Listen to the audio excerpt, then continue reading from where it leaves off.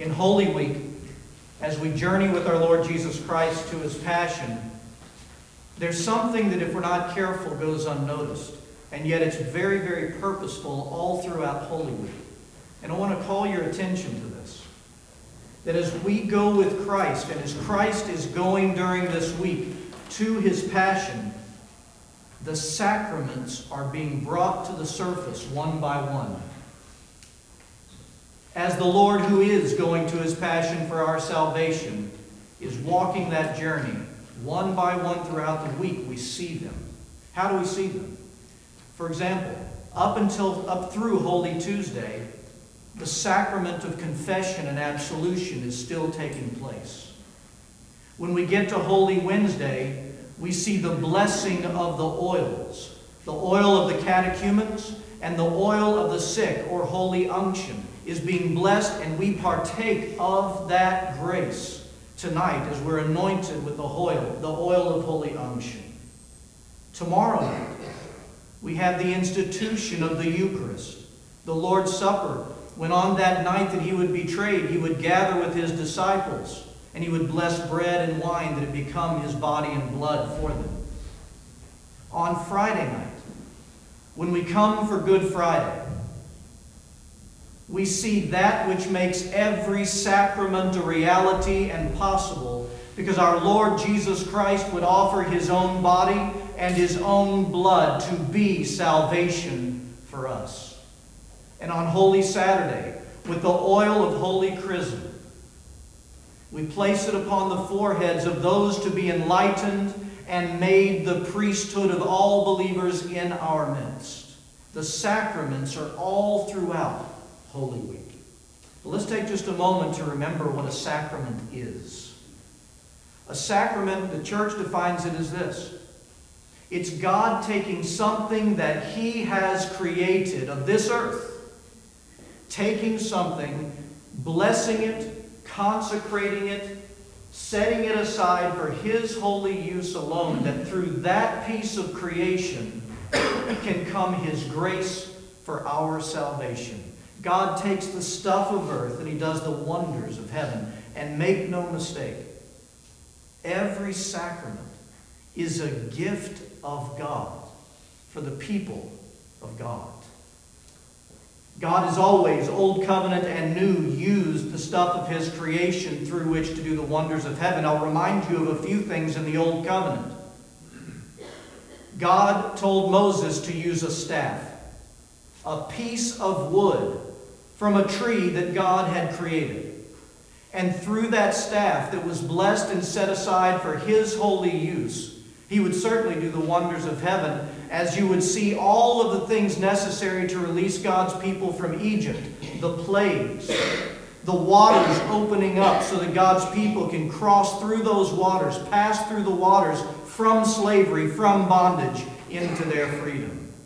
It would be through that same staff that would hit the side of a rock, again God's creation, and out would come water to sustain God's people as they wandered through the desert. What about another staff? As they were in the desert wandering, once again God's people became rebellious. And so God sends in discipline and judgment a plague of snakes. And they begin to bite God's people, poisoning them. Some were dying. And God calls Moses to the tabernacle and He says, take a staff and have a snake going around it. You go set it in the midst of the people. And anyone that looks upon that staff will find deliverance and healing from the poison. They will be delivered from the plague. And all throughout the Old Covenant, oil is used. Olive oil, the oil from the olive branch. It was used to consecrate priests unto God. It was used for the making of kings. It was also used to consecrate every item in the tabernacle that was going to be used and set aside for holy use for the worship of God would be anointed with this particular oil. And tonight we focus on the olive oil being made a sacrament for us. The oil of holy unction and the oil for the catechumens. And we receive this grace gift. Now, the use of oil for the healing of the human person, we see that all through the New Testament. We see it in the early church, but we even see it in our gospel reading today before Christ even goes to the cross. For in the Gospel of St. Mark in chapter 6, Jesus sends out his disciples on their first missionary journey. He sends them into the villages and cities nearby. Says, don't take hardly anything with you. And you go and proclaim that the kingdom of God is near and preach repentance. Listen to what happened as they went. So the disciples went out and preached that people should repent. And they cast out many demons and anointed with oil many who were sick and healed them. God has always used the stuff of his creation for the healing of humanity. Hebrews 13, and it shouldn't surprise us, tells us that Jesus Christ is the same yesterday, today, and forever. The continuation of how God has always done what he has done for the healing of the human person continues even to today. So what is the activity of God through holy unction? What is it that he's doing in our midst this evening as we have it placed upon our foreheads? I tell you that the very prayers that you will heard prayed over the oil, and as we're being anointed and after we're being anointed, those prayers tell us the will of God for his people and the purpose for which we are being anointed with this oil that's been set aside. Listen to the first prayer, the prayer over the oil of holy unction. In that prayer, we pray that the oil may become for us a spiritual unction to fortify the temple of the living God, that in it the Holy Ghost may dwell. One of the actions of God is for our strengthening, the empowering of God's people, the holy temple, to be just that, the holy temple. In the second prayer over the oil of holy unction, we pray that whosoever is anointed with this ointment of heavenly healing, wherewith thou didst anoint priests, kings, prophets, and martyrs, may receive protection of soul and body for the deliverance from all pains, all infirmities, and all sickness of soul and body. We are anointed for our deliverance as well as our healing. At the anointing, when you will be anointed with the holy oil of unction, we pray that all pain of sickness of body, mind, and spirit being put to flight, the blessing of health may be restored unto thee. This oil is not just for physical healing. I know that when you're sick, you are to come and let the elders pray and anoint you, no question. But it is not just for physical healing. It says healing of body, mind. Why mind?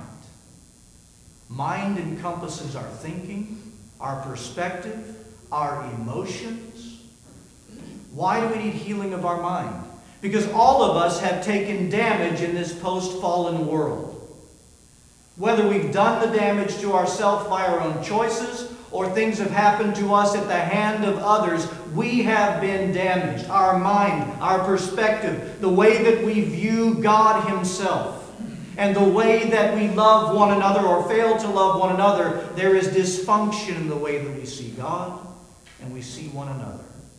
And so there is healing through this holy oil of mind and emotion in that perspective. And finally, our soul, the sin nature, very illness of the human person, has the opportunity for healing as God so wills through this blessed oil. Tonight, as you come forward in just a little while to receive that anointing, how do we come? We come with the most honest and humble prayer that we always pray, or always are to pray. Lord Jesus Christ, have mercy. Every one of us in this room is in absolute need of healing in any or all of those areas. We come and we present ourselves to God. And if we struggle in our faith, we come forward with the prayer on our lips. Lord, I believe. What do I believe? I believe that you have taken oil and you have blessed it and you have consecrated it for healing of body, mind, and soul. I believe that, but help my unbelief. You know, a number of times in our Wednesday night lessons, we reflected on that most important question that God asks us: do you want to be healed? For those that come with that humility, pleading with Christ for mercy, you need to know that you are no different than those that came to Christ that we see all through the gospel, that came with that blessed God-given desperation to be made whole. Our God doesn't give a stone to those who ask for bread. Those who come, who want to be healed, and come asking for mercy, what might they receive? I don't know. It's up to our Lord. It could be that you receive healing in body. It could be that you receive healing in mind and emotions and all of the dysfunctions that follow along with that in all of our lives. It could be that you are fortified as the temple of God to be strong and to endure in this life and to walk through this life, a life of suffering at times, enduring that God may be glorified in the temple of the Holy Spirit that is you. But we come in faith, knowing the heart of God and His great purpose in this oil separated for our healing. We cry out for mercy, and we trust Him to do the rest. In the name of the Father, and of the Son, and of the Holy Spirit. Amen.